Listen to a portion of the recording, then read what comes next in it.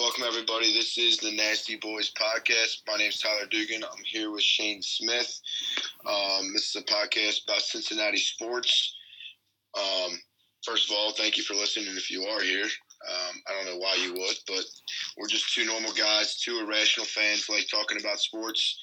I don't know about you, Shane. I find myself talking to myself a lot in the car.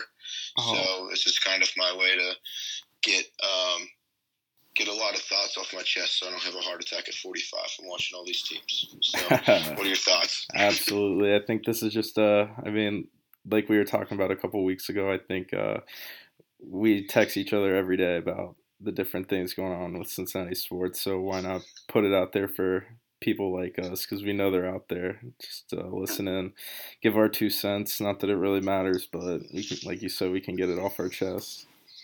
Right, yeah. Instead of making like 43 tweet threads or whatever, just get an hour and a half. Yeah. Just kind of let it all out. The Twitter king at Tyler Dugan 7. Yeah. So if you follow me on Twitter, you're probably like, "Holy shit, thank you! It's finally getting a break." I think maybe he'll shut up. Half of Cincinnati sports knows who Tyler Dugan is on Twitter. I wouldn't go that far, but yeah, I definitely say my opinion. Like I said, we're just two like kind of normal fans. So I think what to expect from this is just us kind of shooting the shit. I think a lot of people in like especially Cincinnati sports media, like the big talking heads, love trying to relate the players or the teams or give you the overhead version of this is how a GM would run. And like I think what's the best part of sports is the fan, like being irrational, being crazy, having wild thoughts, being frustrated, cussing, screaming, like saying stupid things. That's what a part of being a fan is. So I think that's what kind of this is going to be about, is us just sitting here for an hour and a half, once or twice a week, just kind of shooting the shit and just letting loose and giving our uncut kind of reactions to how things work and what we think here. So I think that's what you can expect from us overall. Absolutely, and I think starting now at the new year, I think it's kind of the perfect time. A lot of stuff going on, and I think it's the right time just to kind of jump in and get this going. Yeah.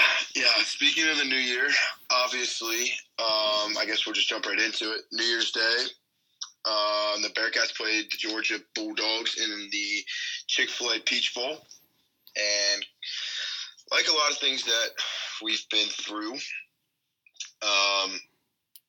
they decided to rip my heart out, swallow it, eat it, and then take a shit right down my throat in the last 2 minutes of the game.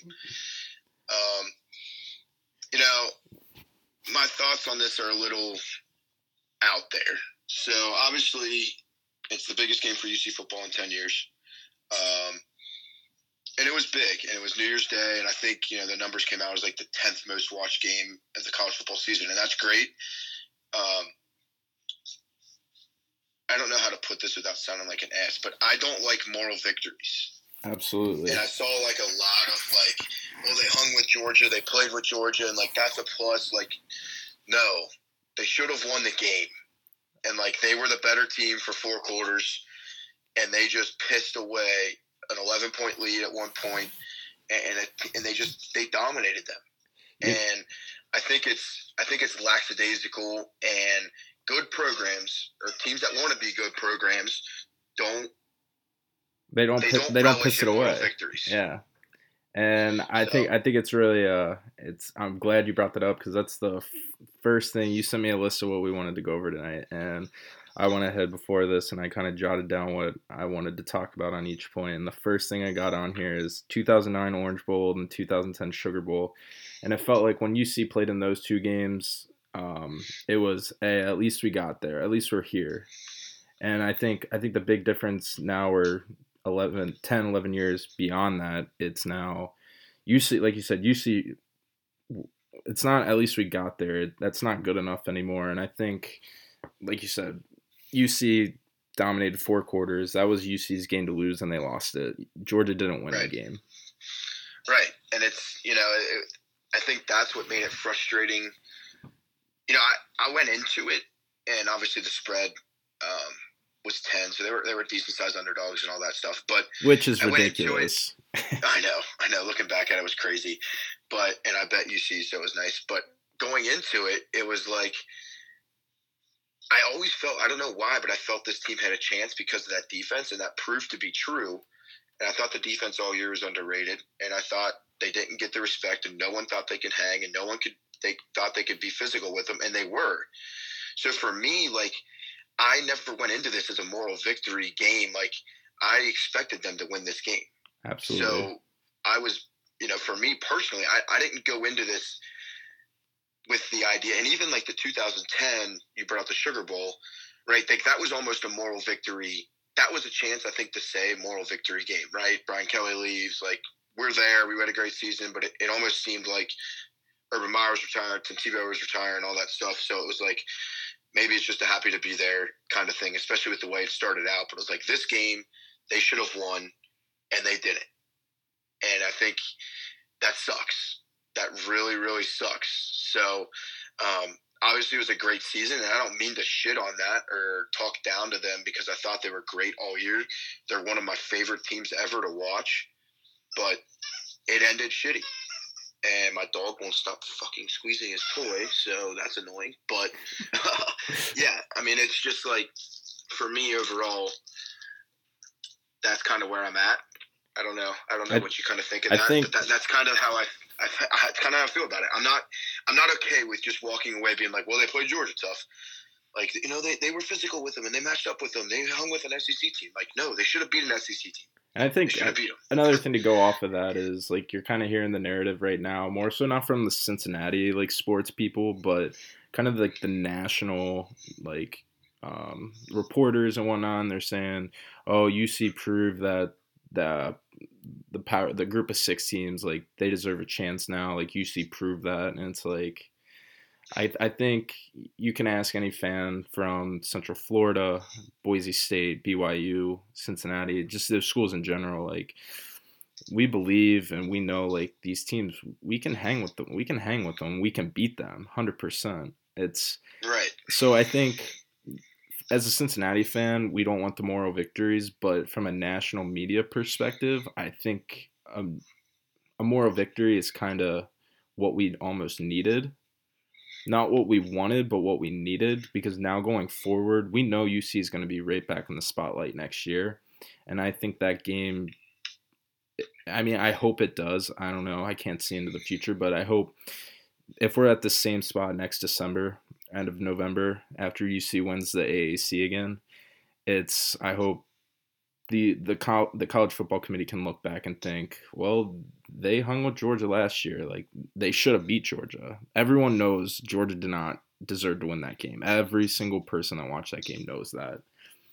So it's like, I think if there is one moral victory, like you said, we don't want that. We know we should have won that game, but I think there are a lot of good things that did come out of that game for sure. Right, definitely. And I wouldn't. Yeah, and that's why I wanted to be, like, almost delicate in saying it, because I didn't want to make it sound like it was the worst thing in the world and it's the worst loss ever.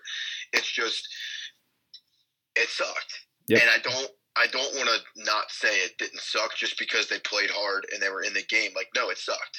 Mm-hmm. So I totally agree. I think it's good for UC, and we brought up, like, yes, for the overall spectrum of the program, I think it's good to show that they were physically there with Georgia. Like, Georgia didn't really push them around. Obviously, we'll break down the game here in a little bit, our thoughts and the turning points. But I thought UC, like, defensively, Georgia could not run the football on them. And nope. Georgia, they got some separation on the receivers a little bit, but, we forced turnovers. We got to the quarterback, that kind of thing. So it was like, and in the first half, we really protected Ritter. So it was like they handled one of the best SEC defenses, best punches. So it's like they could hang physically. So now let's go win the game. Yep. And I guess on that we can kind of get to the game. I don't know what you thought. I thought there was 2 major keys to the game, and I think everyone's kind of saying the same thing. Yeah. Actually, let's say 3 major plays. I thought the one that happened first, I think. Trying to think back. So this game happened, not quite a week ago, but we're filming on Tuesday. The game happened last Friday, so it's a little foggy, and I refuse to rewatch it. But I think the Cole Smith block kick in the first half was huge. Yeah. I think that's a play too that's not going to be mentioned enough. Like, people are going to overlook that. Right. That was one of those, like, maybe not. I don't think it lost the game necessarily, but we what did we lose by 2 points? Well, we ended up losing by 3 because of the safety. But that those were 3 points left on the board that they should have had, and the Georgia guy made a great play. It wasn't on Cole or anything like that. The guy just split the seam, and it's a great play. But it's something we'll look back on and think, that was kind of a momentum shifter. It did fire Georgia up a little bit. I think they went deep the next play, like that kind of thing. So, I thought that was a big play. And then obviously I think the two biggest was James Hudson's stupid penalty to end the first half. Talk about the definition of frustration. That almost brings me back to the thoughts of the Vontaze Burfict penalty against the Steelers. It's very, it's not as damning, and it wasn't, as egregious. It was just dumb. But, yeah, it was just man, what just a bonehead. It's like, and I feel, honestly, and I know for a fact, James Hudson's been a dog for us. Right. Since he's got here on campus, and I know he's beaten himself up over it. There's no way he's not, but it's just man. Right. So I don't want to sit here and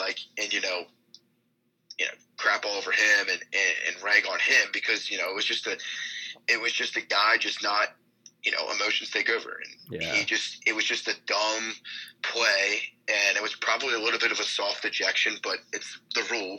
Yeah. And they lower his head and he hit him in the head, and it was 3 seconds after the play, and it honestly, other than probably Desmond Ridder, I don't know if it could have happened to a worse player on the team. I agree, 100%. That really changed the game for them, and obviously, and I'm not big on just college kids ragging on them, and not that we're old or anything. I mean, we're 24, 25, but I don't want to sit here and bag on Lorenz Metz and tell him that he's terrible and all that stuff. I'm not going to do that. But he's clear. I mean, James Hudson was the first all-conference player. He just declared for the NFL draft as a junior. That's, he's going to get drafted. He's a really good offensive tackle. So that was a huge loss. And the game shifted right on that. It shifted immediately. Georgia could not stop getting to Ridder after that. Immediately, yeah. Because then you look back and you see the strip sack fumble, which leads to 7 points. I mean, where'd they come from? The left side. Mm-hmm. And it's, like you said, yeah, that was definitely – I think that was the turning point of the game.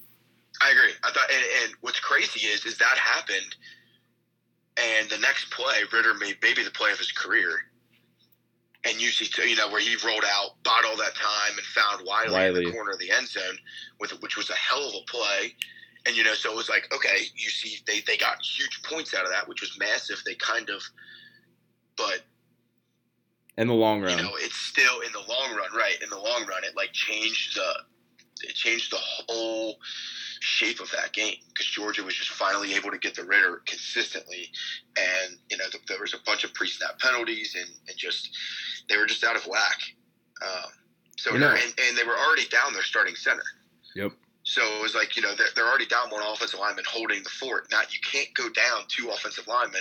And probably arguably your two best offensive linemen. You're definitely your two best. Right? Yeah, I mean they're up there, and definitely your best. So that was a big loss. And then obviously, and this one's getting the most publicity. It was the 4th and 2 call.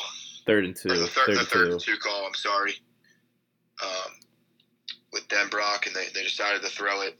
Man, and what drives me crazy about that is I'm sitting there watching the game, and I remember specifically I was running through my head the time and everything, and I was just all right, I even told myself, worst case scenario, it's 4th down, we run the clock down to about 40-45 seconds, and we pin them deep inside their 20 when it was 1st and 10 at that moment.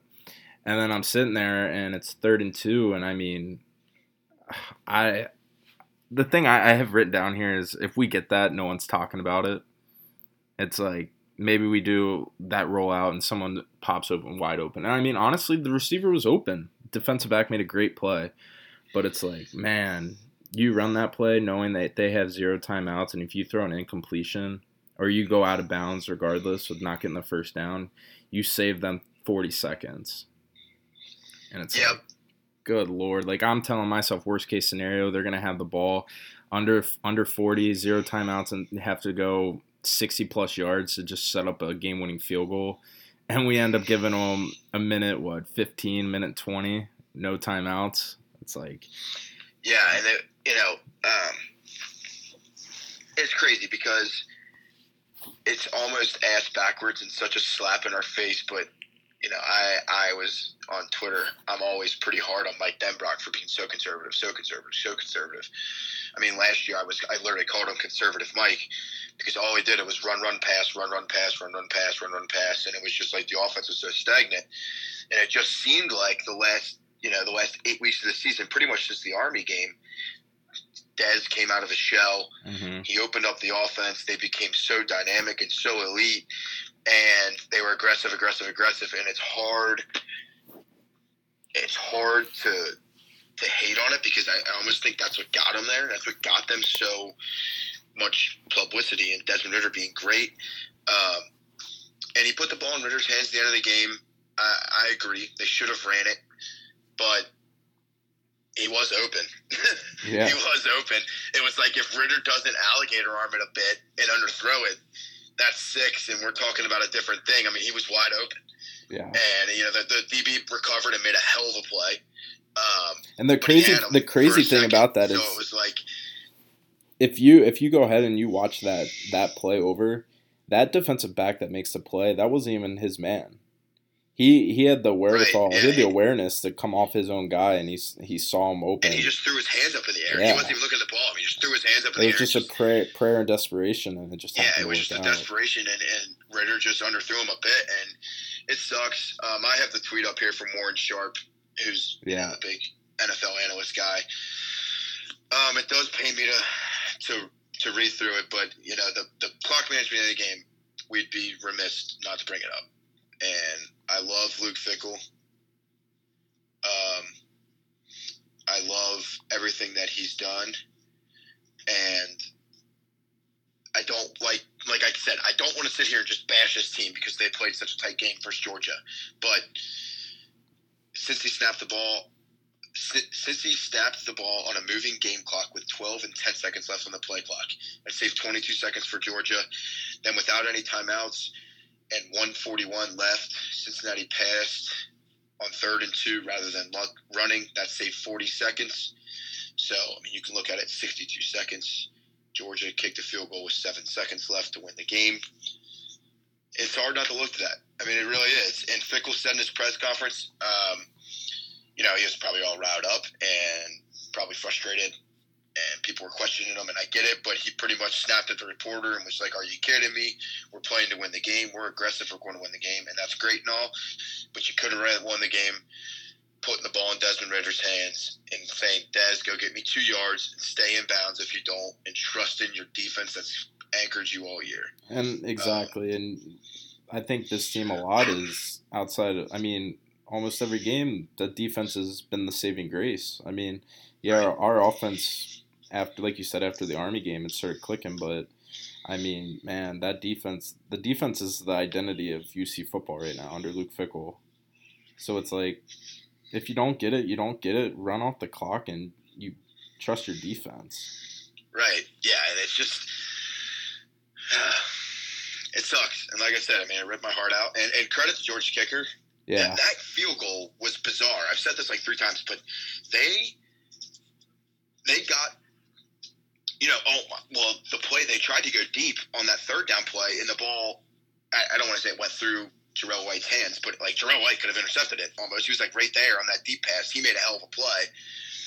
And then it was like, I don't know if ESPN botched it or what happened with the camera crew, but it was like they were on the field, and that field goal was up through the uprights before I could even blink. I was like, what the hell just happened in this game? And, it happened so fast. Credit to that kid. 53-yard field goal. The defense held him pretty deep, made a pretty nice play. It was just they had one big missed tackle that gave him 12 yards. But, yeah, it sucks. That sucks. Yep. And I don't want to harp on it because, like I said, I love Luke Fickell. I love this program. It's impossible not to acknowledge where we're going. So we'll get more positive with it. But, we had to talk about it. We had to bring it up. And I don't want to sit here and fairy tale around it and, smack the guys on the ass for just saying, good job, you played hard. No, they should have won the game. And they did it. And it wasn't just the players' fault, the coaching. It was a good game. They were a really good team. They were an awesome team to watch, so I want to pay homage to them. And they were fun. Another positive, especially with everything they've gone through this year. Yeah, and all the COVID shit and absolutely. all that. I mean, credit to them. Honestly, it was an amazing year to watch them. Absolutely. And another thing I wanted to point out, I had here, since JT Daniels took over the Georgia quarterback, he takes over with 3 games left in the year, and Georgia's offense, I mean, if you pay attention to college football, they were not your typical Georgia offense that people are used to. And he comes in, they go 3-0 with him as a starter. They averaged 42 points. And in the 3 games, just a tick under 500 yards a game. Now, UC gave up 449, which still held them under the average, which I guarantee you they probably did that for every team this year, holding them under their averages. They only give up 20. Without 2 All-Americans. Exactly. No Gardner, no Wiggins. I mean, yep. Those are your boys in that secondary. They give up 22 points, and 10 of the 22 points Georgia started in UC territory. Yep. And it's like, oof. Yeah, they did. I mean, they did what they did all year long, and I'm glad they got the respect. And that was one of the moral things that I thought was nice to see. It was cool to see during the game the big wig Joel Klatt, Kirk Herbstreit talk about how mean the Cincinnati defense is and how it's real, because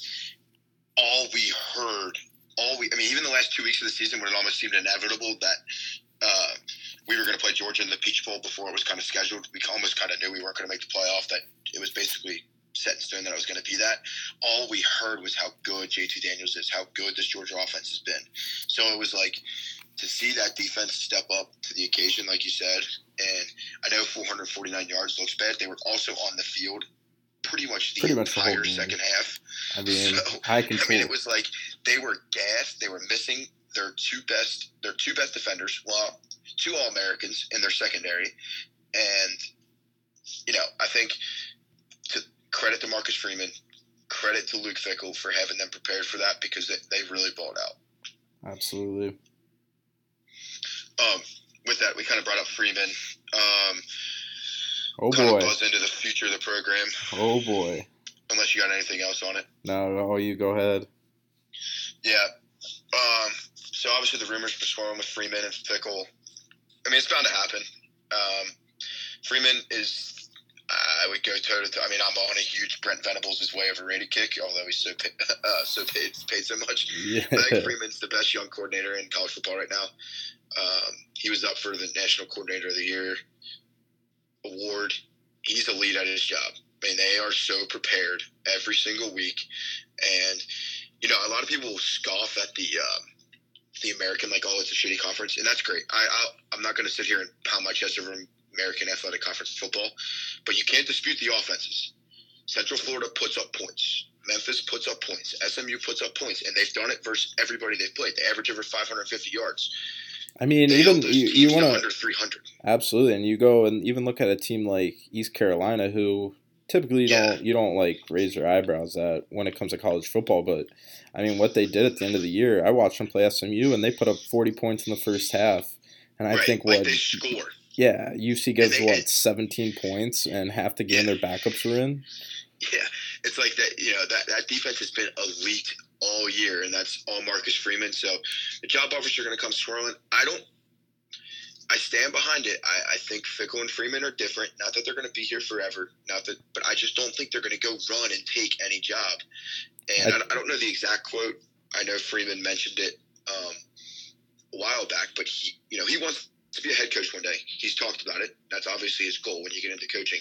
Yes. So, but he doesn't think that it's beneficial to go just be another defensive coordinator somewhere. So obviously LSU's the big kick now. I think LSU would have to give him a significant pay raise to move him and his 5 kids away from Cincinnati to go be a defensive coordinator. I just really do. I will say I read today that he was on Notre Dame's campus, and I think at the one school I'm worried about, I'm more worried about Notre Dame than I am LSU. Yeah, that's a good point. I did see the Notre Dame thing. I mean, I think he's going to go interview anywhere. I think he'd be stupid not to. Yeah, who wouldn't? And he deserves it. He deserves to go get interviewed. So, obviously, I'm not going to sit here and tell you that Cincinnati's a better job than Notre Dame, but I think Marcus Freeman would tell you that he thinks he can get a head coaching job jumping from defense coordinator at Cincinnati to another job, or he'll eventually take over the reins for Luke Fickell. I don't think that he doesn't. I think he sees that writing on the wall, that if Fickell, he doesn't want to just jump to any opportunity, knowing that if Fickell does leave soon, he's the next head coach here. So I think that's important to him. And like I said, he's got 5 kids here.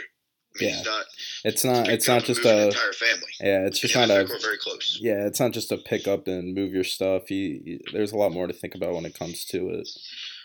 Right, and we'll keep talking about that as it comes out. Obviously, it's still early with all that stuff, so I don't want to speculate too much. But it is worth mentioning that Freeman is interviewing, and he deserves it.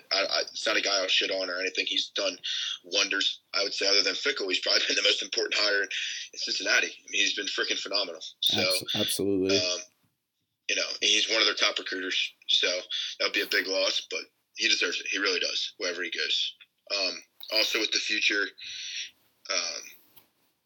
next year, I think.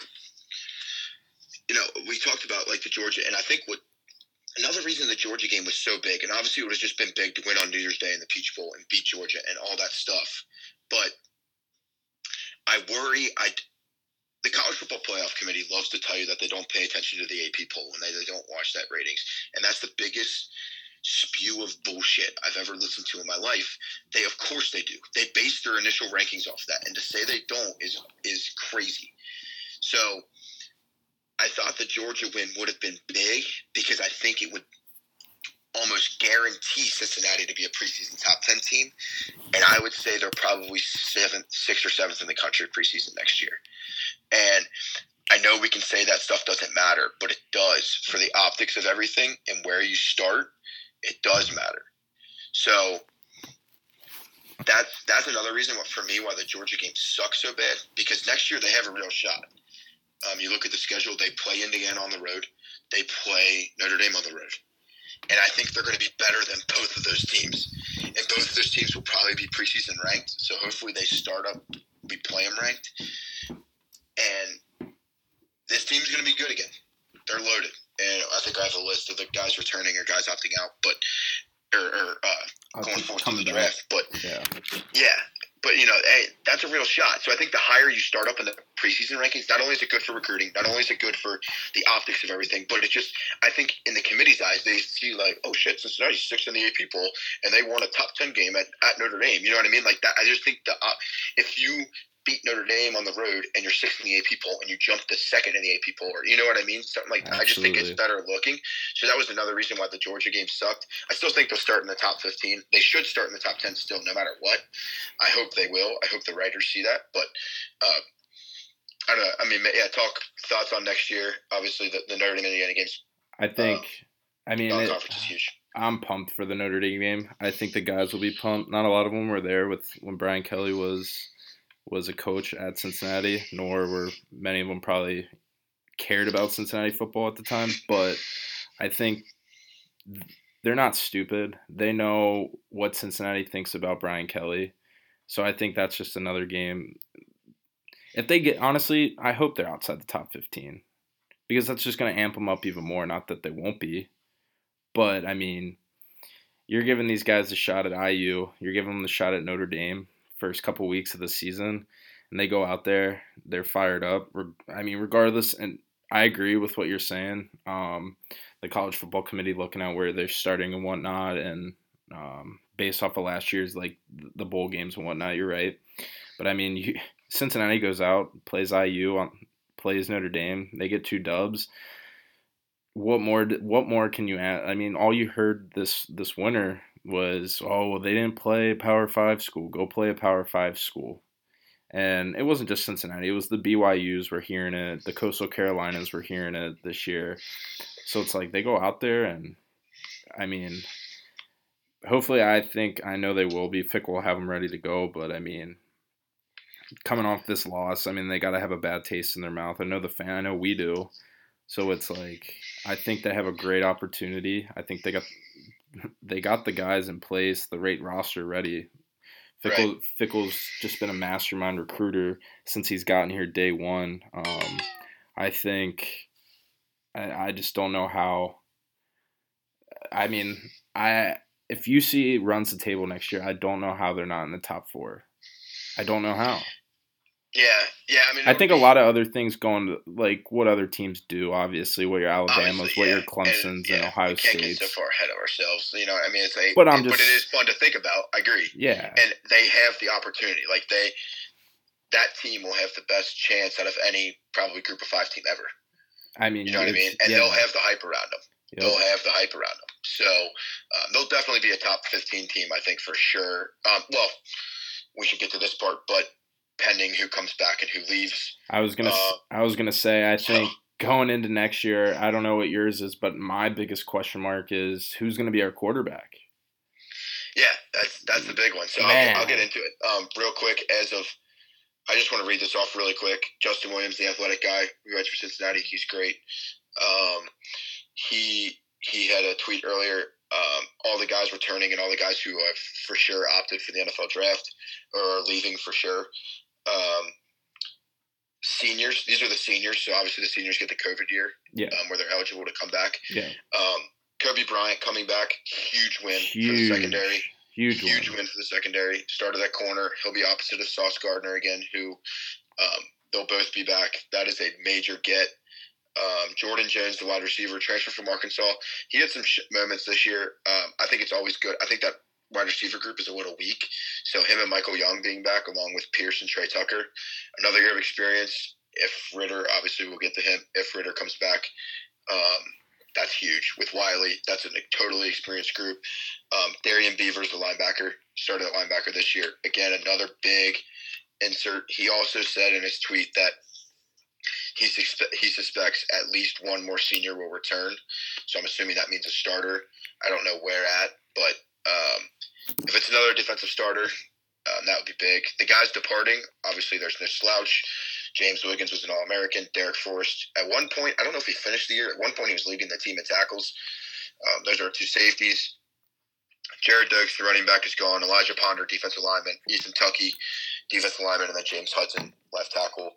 So those are big losses. But I think other than Hudson, I think it's in areas where they've recruited so well, and they have got – I mean, we saw James Wiggins back up come in and play pretty well in his first start in the Sugar Bowl.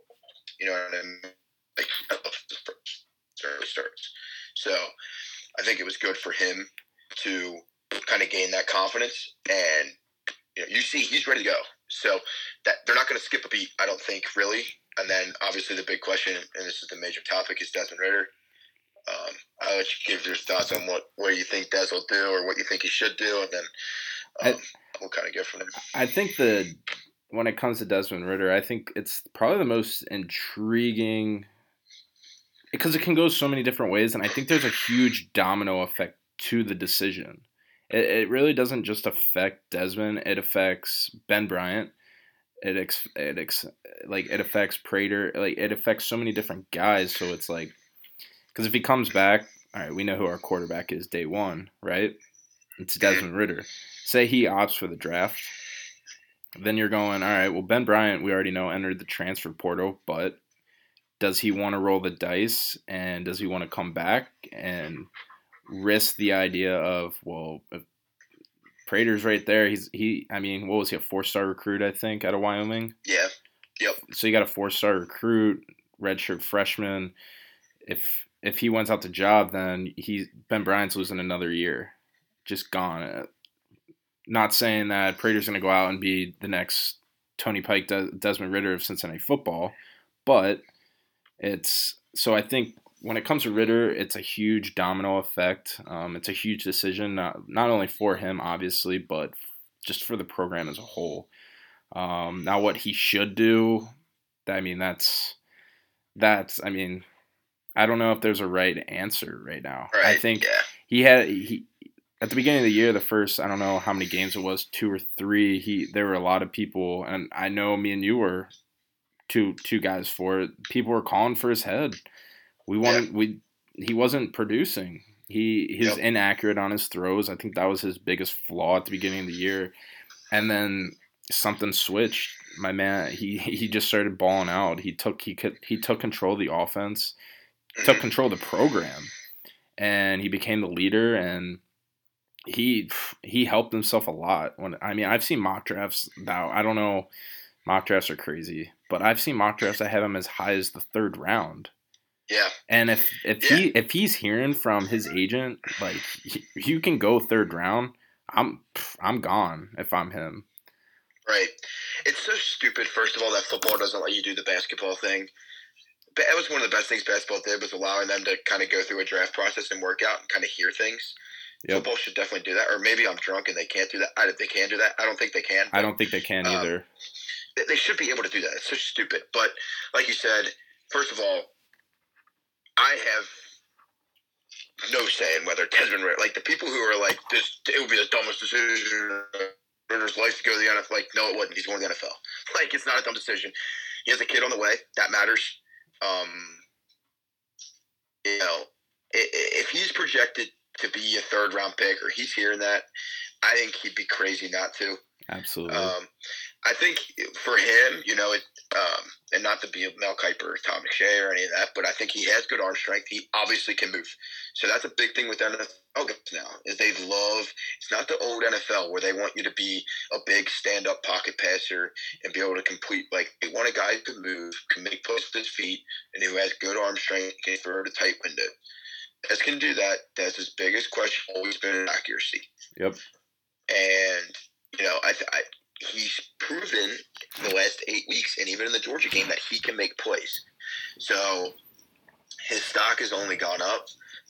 Now he could also come back and have a Zach Wilson year and be off the walls good and become a 1st-round draft pick. Yeah. So, you know what I mean? Like, if he comes back and lights it up, who's to say? It's not like the NBA where seniors don't get drafted in the first top 10 picks, right? I mean, seniors quarterbacks go. Joe Burrow went 1st overall.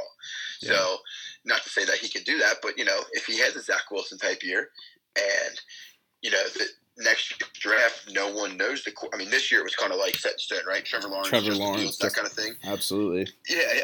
So Trey Lance to do for North Dakota State, like, they've been talking about him forever. So it's like those guys that always have their names mentioned. Now, he has a Kyle Trask year. He has, something where he kind of comes. He was a budding star and he erupts and he gets himself into a 1st or 2nd round pick. I mean, who's to say he can't do that? And I think another thing you can kind of go off of on that is, you saw what he did the first half of the year or first couple games, and then compared to what he did to end the year, and it's like, right. Does he think in his mind like, all right, I have this offense down, I'm the guy, and I know I can go out there and I can do that plus some. I can keep getting better, and like you said, he could go out there, he could have a Zach Wilson, Kyle Trask year where he goes from 3rd round at best to top 15. Right. And I think a lot of it's, like I said, I think for me, it's the biggest question mark, and I think it's the most intriguing one when it comes to UC, especially for next year. Because, it's your quarterback. It's the leader of your team. But it's a tough decision. But, regardless of what he does, I think I'll be happy for him. Because the dude's balled out since he's been a true freshman at Cincinnati, and he's rode the wave with old Fickle, and he got us back to what he's pretty much synonymous with Fickle. Yeah, he didn't play Fickle's first year, right? 4-8, but almost he was Fickle's first recruiting class, basically. Yeah, the tide turned with Desmond Ridder on that night at UCLA in the Rose Bowl. Yep. And they had Hayden Moore start, right?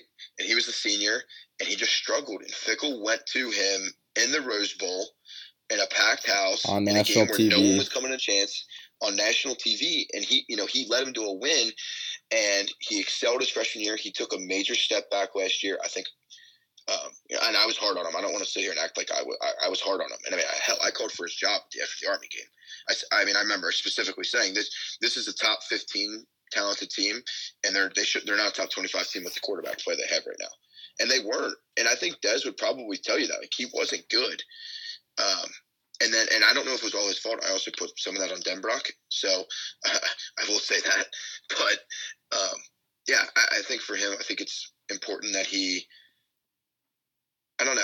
I obviously selfishly hope he comes back, but I do think he has a shot in the NFL, especially with the way they do the NFL quarterbacks now. So it'll be interesting to see. Obviously, if he comes back, I think they're a shoe-in top 12 team.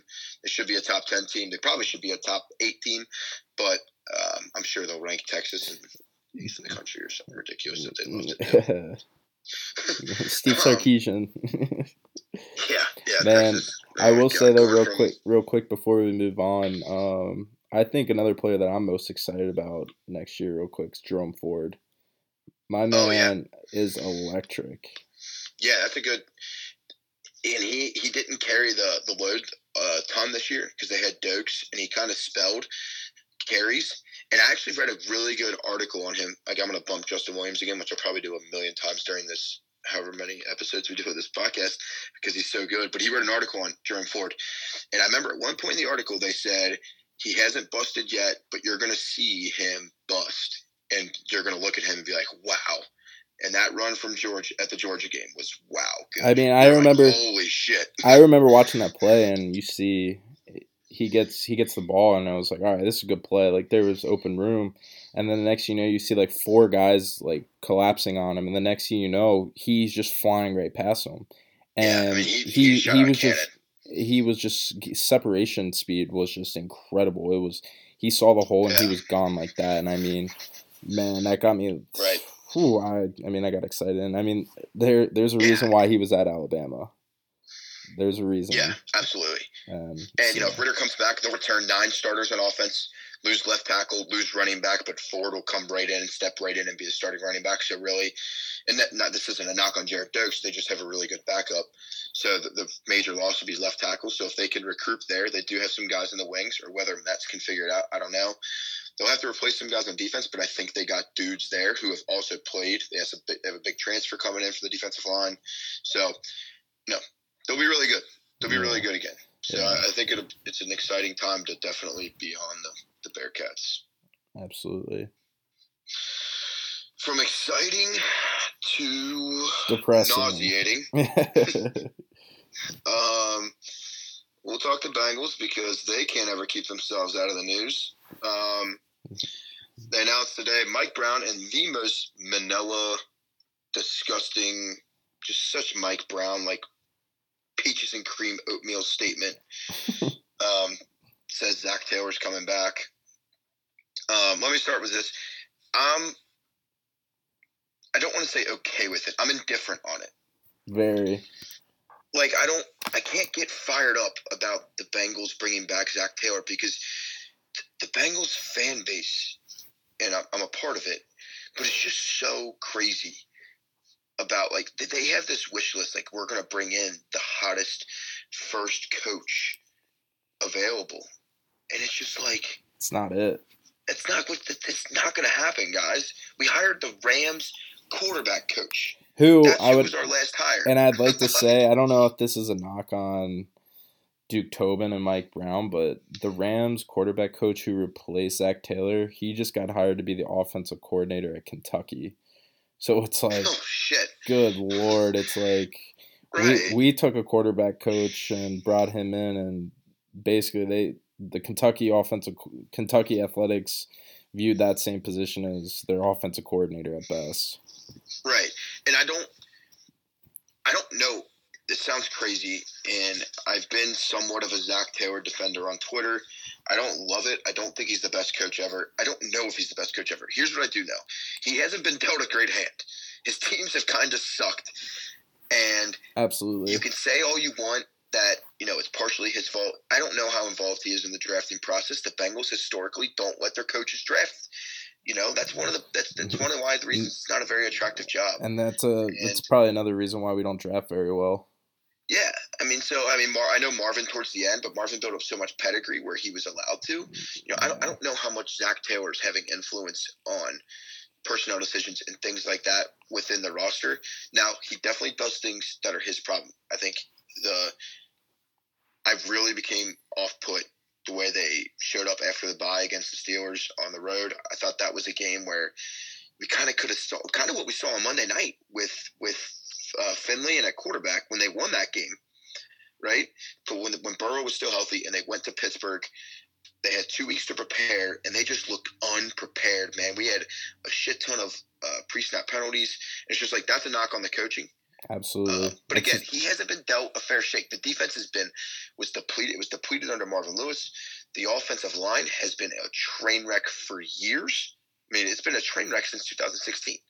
So it's like it's not all Zach Taylor's fault. I mean, the next coach isn't going to come in and magically whisk the offensive line to be good. It isn't going to magically whisk a pass rush. It's just not. I think another thing like that we can be positive on Zach Taylor is you kind of saw, like, obviously there was a lot of, I don't know if you want to call it bad blood or what, but clearly Carlos Dunlap, the veteran guys that they had their way with Marvin, and they were used to that, and then this new guy comes in and it wasn't like that anymore. And I think being in locker rooms, being on teams, I mean, I was in college, I was on a team my sophomore year, and there was a lot of animosity / questioning on our coach's decisions, and it kind of, some guys were pro for what our coach was doing, other guys were very anti, and it split our locker room in half. And the next, we went out and we ended up going like 11-40 something,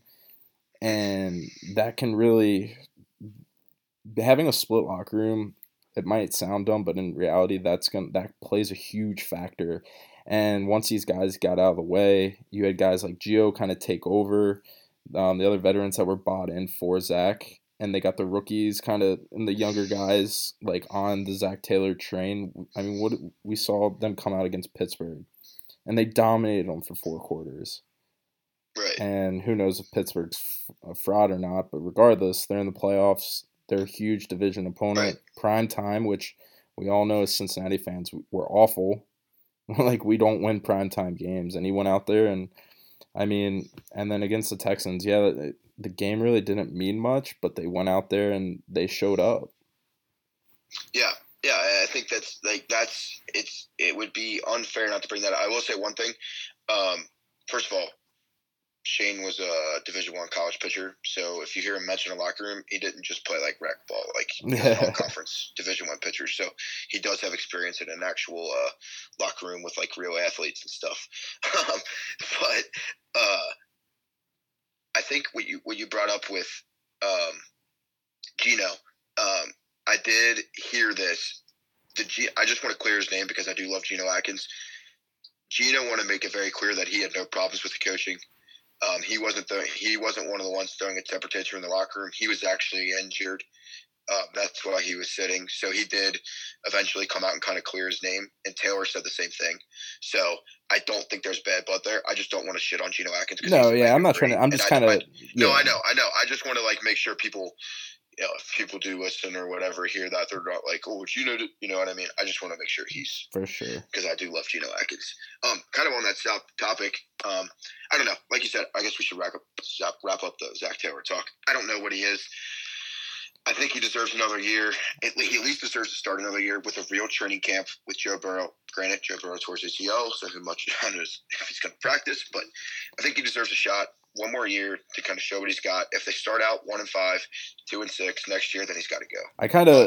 I was always on the train all year, and I know at least at the early part of the year and halfway to the point before Joe got hurt, you were very pro what Zach Taylor was doing, especially with the offense.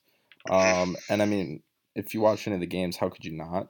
I mean, they're explosive, and I think a lot of that has credit to do to Joe. I mean, I think he's a generational talent, and I think we're extremely lucky to have him as hopefully our franchise quarterback for years to come. But I was always skeptical, and I'm still very skeptical, and I think the only reason that in my head I get, like you said, kind of indifferent, but I guess okay with bringing him back is, like you said, like, all right, we fire him. Well, I mean, who are we going to bring in? Who wants to come to Cincinnati right now? That's my thing, man, and it's almost the same discussion we had with Marcus Freeman, how he's just said that he's not just going to go take any job. It's got to be the right Coaches fit. now are smarter, man. Like the old adage that there's only 32 of these jobs. Yeah, but coaches now have brains where the best coordinators and guys, they're only going to go to places where they know they can succeed. And There's a reason Josh McDaniels hasn't left New England. It's because he's waiting for a job where he knows he can go succeed. Because if you fail once, you could be screwed forever. Yeah. So the best, Eric Bieniemy, he's the hot name, right? He's Chiefs offense coordinator. He's great. He's a former Bengal. He played for the Bengals. Joe Brady. Those guys know that they're the hot name, that they can basically handpick their job. So why the hell would they come to Cincinnati? Exactly. Like we have a pipe dream, and everyone wants to say Joe Burrow, and I agree. Joe Burrow is great. I love Joe Burrow, but I'm not going to sit here and hold out a dream that we're going to get the next. Sean McVay, because Joe Burrow's here. We still have Mike Brown. We still have an outdoor practice facility. We still don't have a general manager. Yeah. All that shit matters. And another thing, I mean, I like I said, I love Joe Burrow. I think he's gonna be a Pro Bowler. He's gonna be an All Pro. But it's like Joe Burrow can't win a Super Bowl by himself. There's a lot more that goes into it. And like you said, yeah, you can say, well, we have Joe Burrow, but it's like, what else do we have to offer? I think we have a lot more negatives right now than we do positives when head coaches are looking at the Cincinnati Bengals. Right, and compared to other jobs, compared to San 100%. Diego, compared to Atlanta, compared to Houston, even Jacksonville, who now is the number 1 overall pick. I mean, I don't know those rosters up and down, but those teams won 6 or 7 games, and their quarterback's not coming off a torn ACL. Like, that's just a fact. Yep, and another thing too is it's crazy, but coordinators don't make chump change, so it's like they don't really. It's not like they need to go like you said, like Josh McDaniels. He's probably extremely content with being the offensive coordinator in New England. I mean, how can you not be? I mean, you're working under probably one of the greatest NFL head coaches of all time. I mean, like you said, it's got to be the perfect fit, and so that kind of has put me to ease when I did hear Zach Taylor is coming back. It's like, you know what? I mean, what's the next best? Like, what's gonna happen? Like, if we did, what's next? Like, who are we gonna hire? So I think he does deserve, like you said, another year, maybe not another season to start. And I mean, if they go out and they're 1-5 or 2-6 going into their bye week, whenever their bye week is, maybe it is time you clean house. Right, but we'll see. I think it's important to mention, like, Burrow did back him, and I know people were just like, well, it's just coaches speaking. He has to say that. Well, he really doesn't. And guess what? Carson Palmer said he was going to retire before he played another game here, and part of that was because he wanted Marvin Lewis fired. So, I mean, he doesn't really have to back Zach Taylor. Yeah, and he did. And I know so that matters to me. I'm going to call him out, but one of the guys that actually did mention that was our boy Drew. So if he's listening to this, I saw your tweet. Oh yeah, Drew. Yeah. He did. I saw that where he said he's just like, you don't really believe this. But I think I have no reason not to believe that he doesn't believe it. I don't know. He's never tweeted about the Bengals before, and he decided to tweet this time. And so. Joe's a winner. Everyone knows that. Everyone that watches football knows Joe Burrow's a winner. So I'm excited to see how he comes back from this ACL injury. I mean, it's, especially as a quarterback, I mean, it can be, I don't know. We'll see. I hope he comes back the same Joe, if not better. But Zach Taylor's our guy. At this point, there's no bitching about it. Isn't going to get bitching about Zach coming back is going to get us nowhere. So we kind of just got to go from there and hope that we draft well, which I think we can get into. And then free agency is another big thing. We shredded a lot of. We're shredding a lot of money off our payroll with guys leaving. But I think if Mike Brown truly cares about the Bengals winning, then they got to. I mean, they did it last offseason, specifically defensively, where they spent the money. But we got to, as fans, we have to see, like, all right, if you're bringing back Zach, get him the guys. So next year, if we're in the same position, you can justify, like, all right, clearly Zach Taylor is not the guy. We put the guys around him, and he's just not producing. Right, and I think that might have been a little bit of the conversation that probably Katie and Duke had with Zach was, we signed some guys in the offseason. There was a lot of injuries this year, so stuff out of your control. Hopefully, I'm imagining here we're gonna open up the pocketbooks a little bit again. We're gonna cut AJ Green off, which I'm gonna get to AJ Green because he deserves our respect. But go sign an offensive lineman. Let's draft. Let's get this together. But if we don't see this, we need to see improvement. Fire the guys you need to fire on your staff. Bring back who you need to bring back. And next year's is your make or break year. And he fired some guys on his staff. The offensive line coach was a big one. I think that was an important guy to get rid of and to kind of get a clean slate on. So I don't know. Like you said, we have no choice. You got to believe in Zach. I just don't think the Bengals are going to go out and make some splash hire. That was going to. No. It's just whatever. You have to do what you have to do. At the end of the day, start winning games. Yep. And the players on the field need to be better and stay healthy. Yeah. So Mike Brown's still here. He's not going anywhere. Neither is he's not going anywhere. So you can sit here and cry all you want about the head coach, and that's great. But it is what it is. So on to that, I did mention AJ Green, and you mentioned cutting losses. That's obviously going to be a big one that is pretty much anticipated to happen. Real quick, I just want to give a real eulogy on AJ Green because he deserves it. I was always hard on AJ Green, but I think you can make a very real argument, and this is going to sound drastic and crazy, but when I lay it out, I think you can make a real argument that AJ Green and Andy Dalton might have saved the Bengals in Cincinnati. And it's honest, it's crazy that you said that because when you said, I'm going to give, my respects to AJ Green, I literally thought in my head, the Bengals franchise turned the year we drafted Andy and AJ. It really did. 2010, if you think about where the Bengals were in 2010, the Bengals just went 4-12. Their quarterback, their franchise quarterback, their former first overall draft pick, who was only on the team for 7 years, just threatened to retire before he played another game for the Bengals. The Bengals decided to bring back Marvin Lewis after a 4-10 season when everyone thought he was getting fired. And they went and drafted AJ Green in the first round. And they drafted Andy Dalton in the second round, and they went to 5 straight playoff appearances. And I don't want to make this a whole thing about them because I know they lost the playoff games and whatever. But we saw the St. Louis Rams in that time get moved. We saw the Chargers get moved. And there was a bunch of talks about expansion and stuff like that. And the way things were trending in Cincinnati was not good. And if you can make – I think you can make a real – legitimate thought in your head that if things went south and AJ Green flopped and Andy Dalton was really bad and that team went 3-13, 3-13, 2-14, and they missed the playoffs and nobody's showing in the stands, I think the Bengals are probably playing somewhere else. And that sounds stupid. And Oakland was another team. And that sounds stupid, but let's just call a spade. This is a small city in retrospect to the NFL. The NFL is a money-making business. So if the Bengals aren't putting asses in the seats and it's $1 billion business, someone's eventually going to buy it. Yep. And, I think AJ Green deserves credit for that. He was great here. He is number 1 or number 2 Bengals receiver of all time. It's funny you bring that up because I was on, Mo Egger was talking about that yesterday on the radio, about who he put up a Twitter poll, who's the greatest Bengals wide receiver of all time. I got him at number 2. I got my boy Chad in front of him barely. Yeah, Chad pulls at my heartstrings, so I've always been a Chad guy. Same. But I love AJ Green. Absolutely.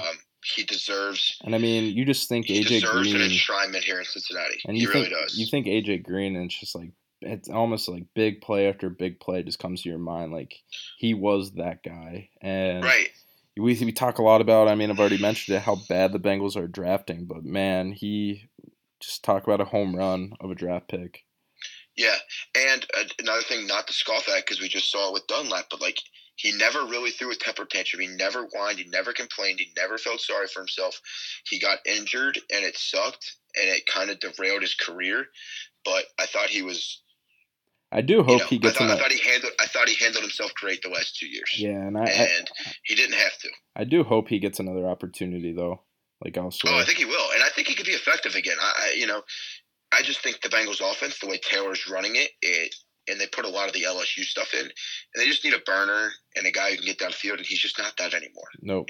So and he knows that. He knows that for sure. I think so too. So I hope there's no bad blood. He definitely deserves his enshrinement. I think this is a good way. So now we're moving on from the old guys going into this draft. To me, I'm pretty excited. This might be one of the most excited years I've been for the draft. I think I got it written down here. This draft for the Bengals can go in so many different directions. Specifically, the first round pick.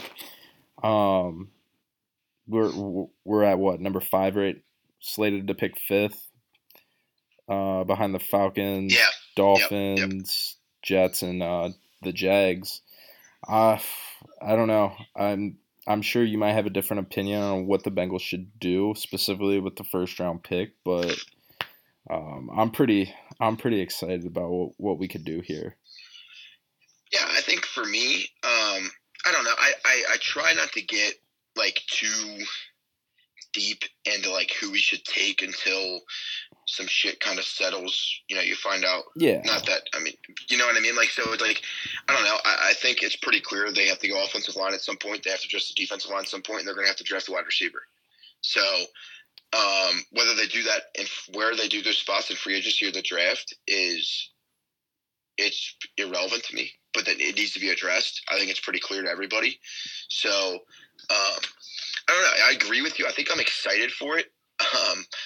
It'll be interesting how the draft shakes up overall. I do love the drafts. I just like watching the dominoes effect and watching, the things fall into place. Definitely the most exciting draft out of all the pro sports, hands down. Oh yeah, for sure. And these are two baseball guys who watch the MLB draft. I'll watch all 40 rounds. So this is like, we love drafts, but the NFL draft is great. And yeah, I mean, I'm sure in the next few episodes as things start to shuffle, we'll definitely get into more of like who we should take or our thoughts on who we should take. I mean, everyone talks about the Sewell from Oregon, Kyle Pitts, Devontae Smith. Those seem to be the biggest names rolling around right now. So, I mean, I'm not going to argue for any of them right now. I think the Bengals need help at multiple positions. Yeah. So it's like, to me, it's just evaluate who you think is the best, who can help your team the most. If Sewell gets taken, don't reach for an offensive tackle because you think an offensive tackle. Take the best spot available. That's how you end up with Billy Price. Yep. And that's kind of my philosophy on it. I was at the Bengals game on Sunday, and it's like I would look over at the sidelines and God, dude, Billy Price, he's just a damn cheerleader. And good for him. Good for him for being positive. But it's like, yo, you're our first round pick. Yeah, and he just flopped. And it's, again, I hate, like, unless the guy's like a shithead or a jerk, I don't think he he gets arrested all the time. Like, yeah, like, I don't think Billy Price is that at all. It's not Billy Price's fault that the Bengals drafted him. Yeah. Whatever it was, 21st overall, I think.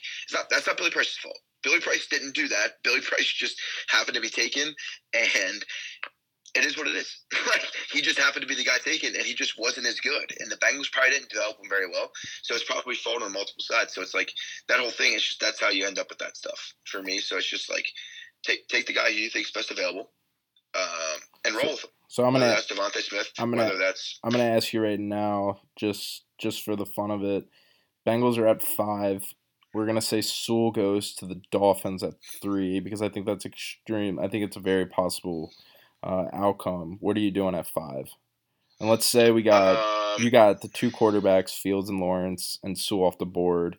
And then let's just say Parsons at 4 for fun. Okay, so then basically between Jamar Chase, Pitts, and I like Devontae Smith is what they're saying now. I'm not touching Devontae Smith, by the way. I don't think. I think he's a great. I think he's a great. I think he's a great player. I think he's a great player. Don't get me wrong, and I definitely think he's a first-round talent. But I don't think he's the guy that the Bengals need, especially at pick 5, when you get personally. Yeah, I'm a Pitts guy overall, just because I think when you watch the best offenses in the NFL, like the teams who can really, I'm basically looking at the Chiefs, shout out Bearcats, Travis Kelce, but when you have a guy who's so he's a matchup problem, like it matters, and creating matchup problems, and Joe Burrow's so good over the middle of the field, like that's where he attacks. Yep. So it's like if he can get a guy like Kyle Pitts, and the Bengals utilize him right, which is always a major question, and watching him attack over the middle field, I think that would be freaking awesome. And that's kind of where I would lean. But I don't know know yet. Like that, I don't know. Yeah. You know what I mean? No, I'm I just know saying. we're I'm doing saying for for fun, and but it's just like I think right now I would lean Pitts, and he's electric. I mean, he's electric. So I'm gonna say because I'll mess around with it, run mock drafts and whatnot, but I right. think in my dream scenario is, like you said, the Bengals need a lot of help in a lot of different positions. We're sitting at 5. Quarterbacks are premium, especially because you got guys like Ben Roethlisberger, Phillip Rivers, these older guys that are Drew Brees. Like this could be their last year, if not next year, their last year. So I think you got a lot of teams that are going to be willing, and this is a very heavy quarterback draft class of talent, like first round talent. So I definitely think in my dream case scenario is does a team slide up to 5 and we move back? Now I'm not saying move back to 15 plus, but I'm saying if we could move back to like 8 or 9, get another draft pick, and then you have Pitts or Jamar Chase fall into your hands there. I think it could be really interesting. However that shakes out, I think that's probably the ideal scenario. I would agree, and I think that's probably pretty likely, honestly. Yeah. So it'll be interesting. I think it'll be interesting to see how the draft plays out. Obviously, there's a ton of time. There's still one more college football game. You know what I mean? So we got tons. We got over 4 months. I love watching the dominoes effect, and there will be weird draft stories come out, and people will blow shit out of proportions. So I love the draft time, and I think I'll definitely talk about it a ton over the next 2 or 3 months. Really, like once especially as we get closer to it, hammer down. I think it'll be interesting to see the Bengals in free agency. I think once we see them in free agency and how they handle that, I'll be more interested in who they draft. Absolutely. If that makes, you know what I mean? Because I just think that kind of shapes their team. So if they decide to go heavy on the defensive line or they go get one of the receivers that are available, then it'll be like, all right, let's hit the offensive line. Yeah, you know what I mean? It makes our first round pick. It makes it a lot more clear. Right. So I think a lot will clear up for sure with that. Definitely. I don't know, you got any more on the Bengals? I'm kind of. Nah. I don't know. Their Bengals are just tired. I mean, to me, at this point, it's just tired. The Bengals are the Bengals. They're exhausting.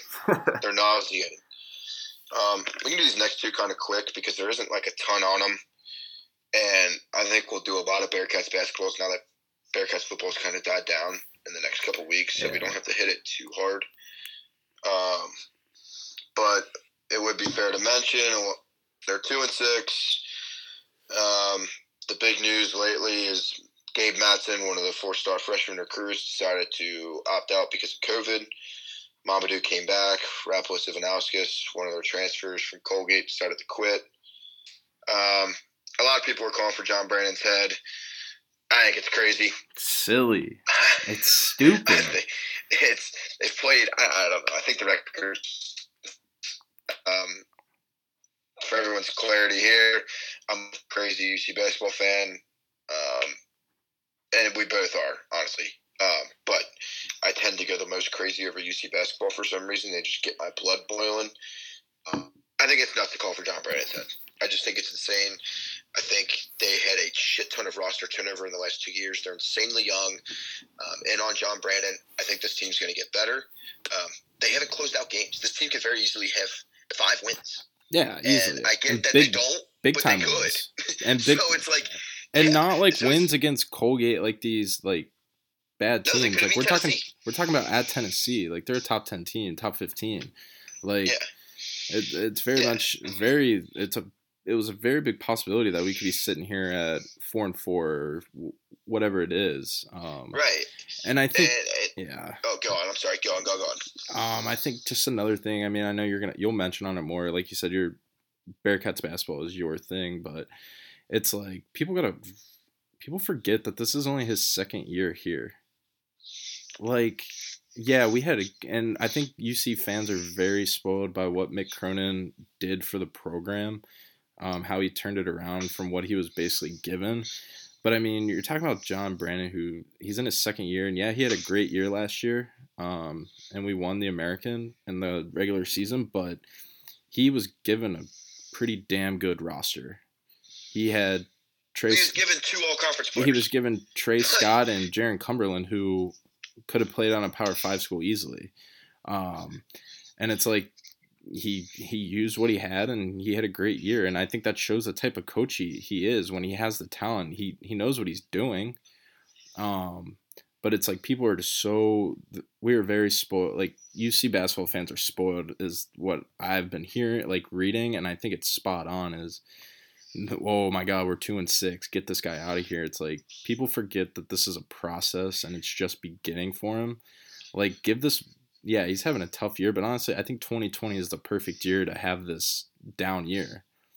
I mean, no one wants to have a down year for their program, obviously as fans, but it's like if we're gonna have a down year, I think this is.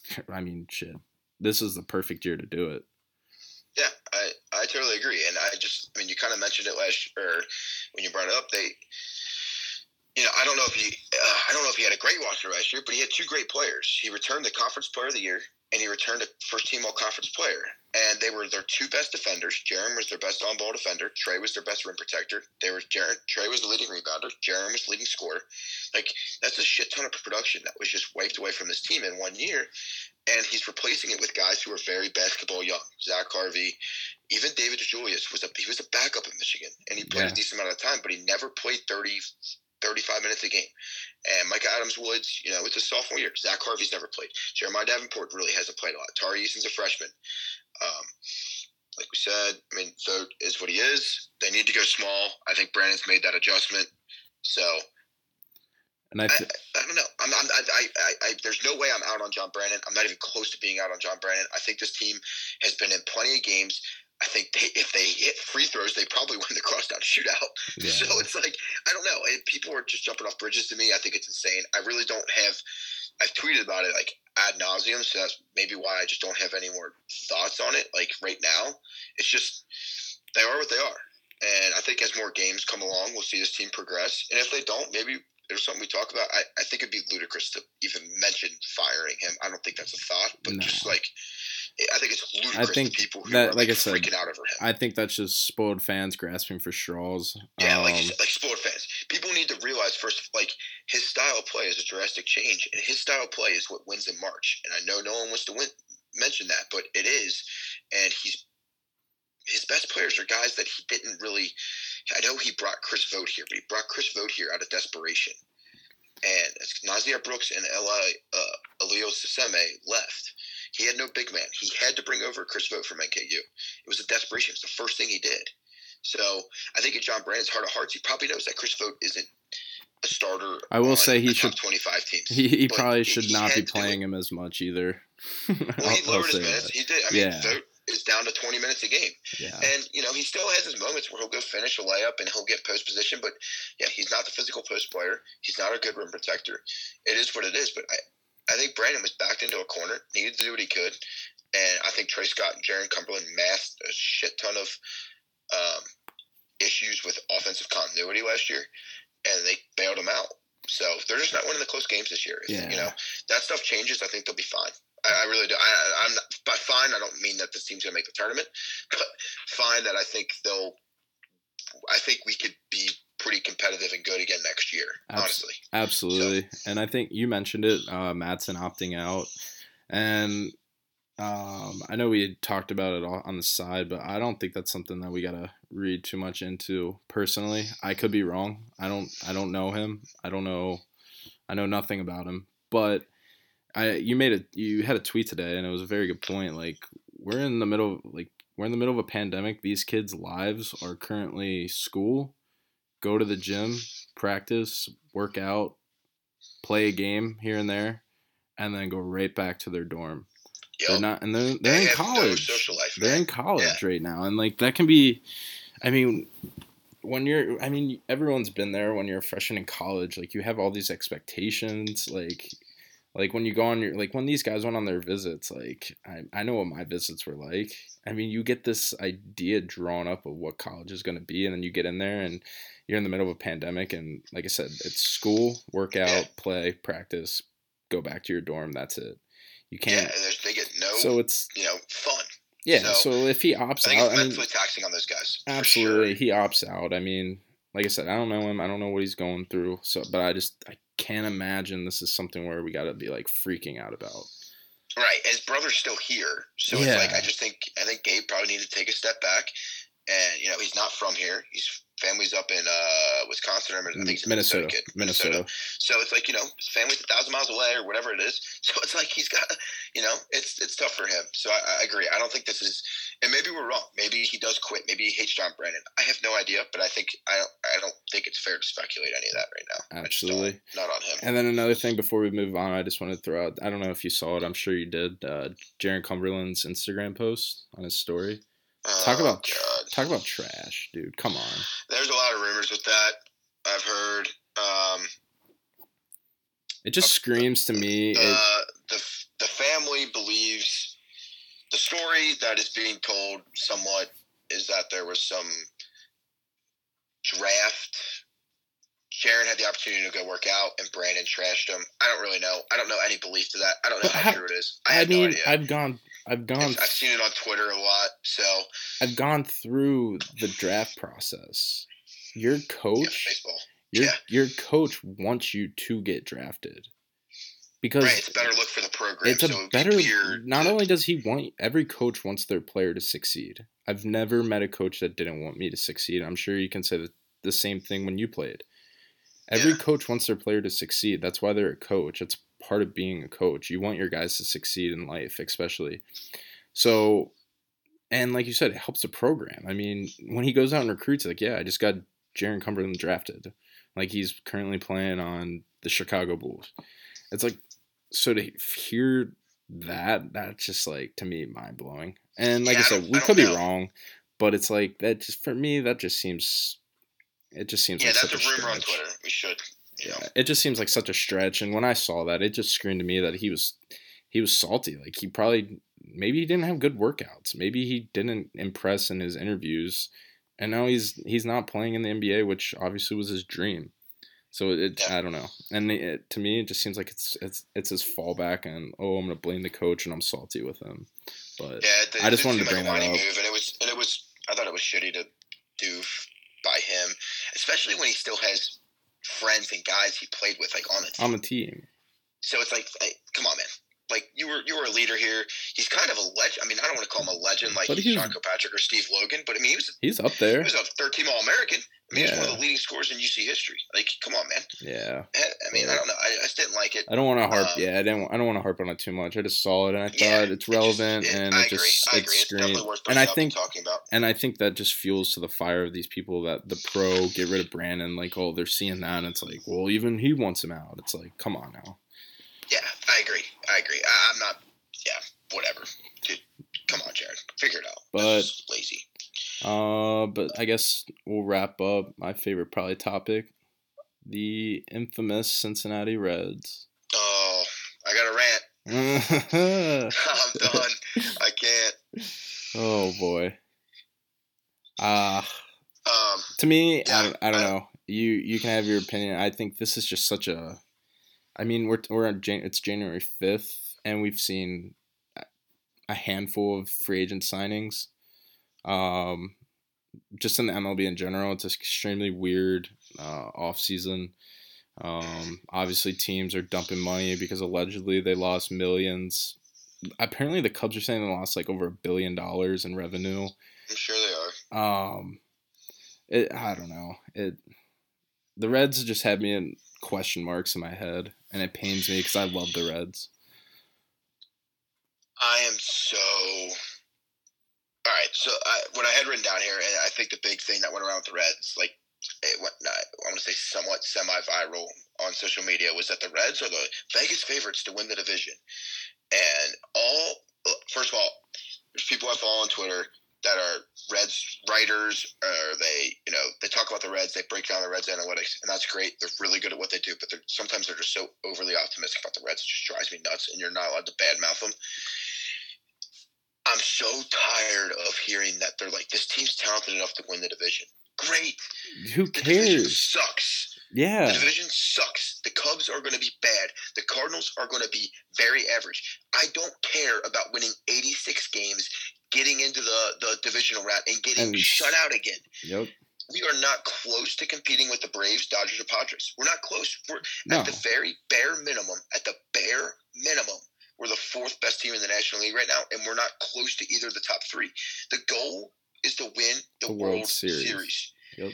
Even if you don't want to say win, get there. The goal is to get there, because I think if you can get there, anything can happen. It's baseball. But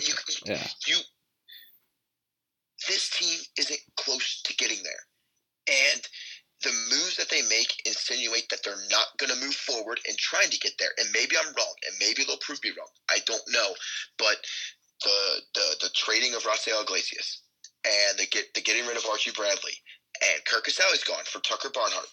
And don't even get me started on Tucker Barnhart. They're not even in trade talks, it seemingly, for any of the big shortstops. Trevor Bauer's probably going to go. Anthony DeSclafani already signed with the Giants. So now you're telling me that this team that's the quote-unquote favorite to win the division, which I'll give Vegas their credit, whatever they are, has now lost their Cy Young starting pitcher. They've lost their number 5 starter. They lost one of their 2 platoon catchers. They still have no shortstop. They lost their closer, and they're probably their 3rd or 4th best reliever. Oh, and the DH is gone. So you're going to have to lose the at-bat of either Winker or Shogo. Or Shogo or Senzel, who I don't know how the hell they're going to manage this outfield every day. And now I'm telling me that this team that just the last time we saw them fell flat on their face in the playoffs against a good Braves team. Now we're just supposed to magically click our feet together and hope that everything's going to be better. Get out of my face with that, man.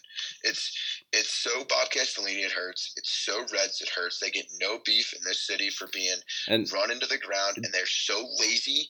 And I can't get excited about winning this division. I don't care about winning the division. I want to compete for a World Series. We haven't done it in 8 years. And don't forget that the almighty trade rumors of Sonny Gray getting thrown around too.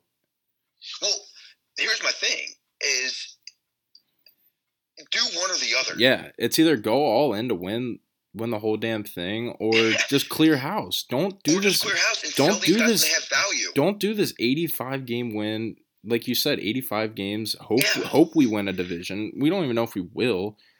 And then get beat in the playoffs by, because like you said, the Braves, Padres, Dodgers. Like, I can rattle teams off. Even the Mets this year.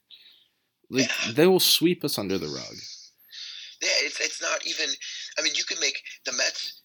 The Mets are probably on a similar level to us. Hell, I would even say that Nationals healthy are on a similar level to us. And it's like, and it's like now we're supposed to just pound our chest and be like, yeah, we're going to win the division. Great. Who cares? I literally have written down here. Who cares? Because you put a thing like we're the Vegas favorites, like you said, and I put National League Central is a legit dumpster fire. It's a joke. We win the division, great, whoop-de-doo. I could care less. Yeah, I mean, it's the NFC East of this year. It's going to be bad. The Cubs are selling everybody. And, the Cardinals, first of all, the Cardinals hold our, they hold us by our balls every year anyway. Cardinals are always good. Like, the Cardinals now all of a sudden we're just going to assume we're better. And here's the thing. I'm all for believing that Nicholas Castellanos will be a little bit better. A little more consistent, I should say, because he was really good at the beginning of the year. That Mike Moustakas will stay healthier and be better. That Eugenio Suarez won't hit 200. I believe that Michael Lorenzen could be a competent starter. I believe that Wade Miley's good for 162 games. I believe in Castillo and Sonny Gray. I believe that Nick Lodolo and Hunter Green could be good. I believe that Nick Senzel may stay healthy. You can't believe in all those things, for one.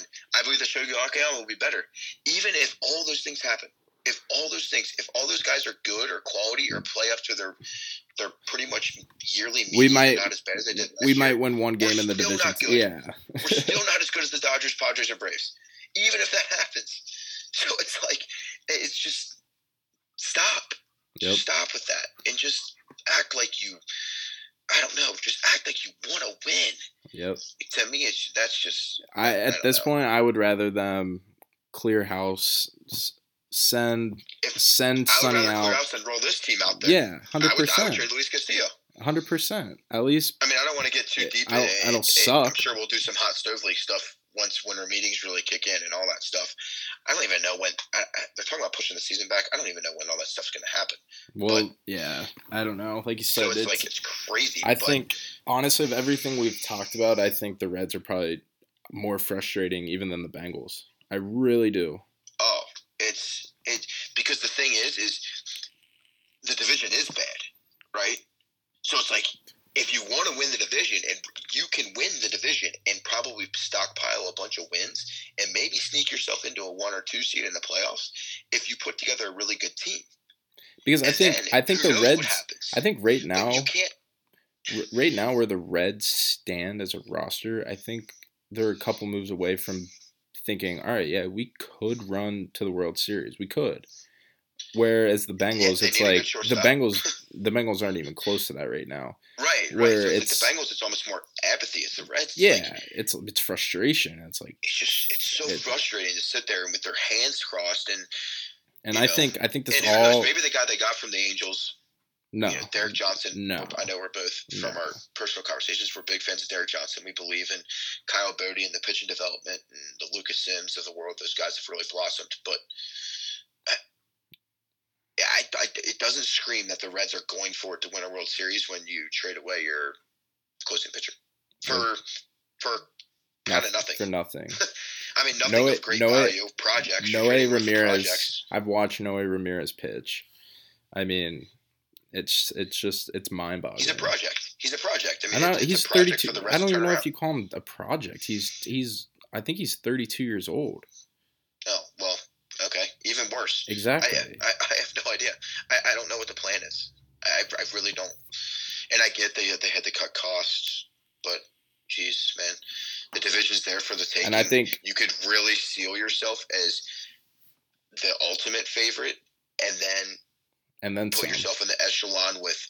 I don't think you can get close to the Dodgers or Padres. Yeah, Padres are still young though, right? And I get what you're saying, but it's still a lot of new guys meshing together. Like, I think that matters. Not so much, but the Reds have no chance right now with either of those teams in the playoffs. Yeah, and I hate it's crazy that we're even talking about the playoffs. Like, this team, there's no guarantee this team even gets to the playoffs. But if they did, I mean, this team ain't close to. You ain't competing with one of those teams in 5 games or 7 games. No chance. Nope. But I don't know. Like I said, I think a lot. There's still nothing's really happened when it comes. So there's still a ton to go. There's still a ton to go. Again, but we could do this again next week, and the Reds may have traded for Francisco Lindor. We might, holy shit, the Reds are all in, and that'd be great. And sure. I hope so, but yeah. But I wanted to say I don't have any faith in Bob Castellini. Yeah, I think it's really frustrating because it's like when Dick Williams stepped down, I think this was the writing on the wall that we just refused to believe. When he stepped down, I think it showed the direction or lack thereof. I think it's the reason he stepped down. Yeah, he's like, well, if you guys aren't committed to winning a World Series, then I'm gonna just go out and do his whatever job that he's currently doing. I don't think he wanted to be attached to 2 rebuilds. No, and how you can't blame him. No, I totally agree. I think he was like, you know what, we committed to winning, and I'll say they committed to winning last year. They absolutely did. They traded for Trevor Bauer. They did a lot of things. So it just didn't pan out. I think COVID factored into a lot of that, but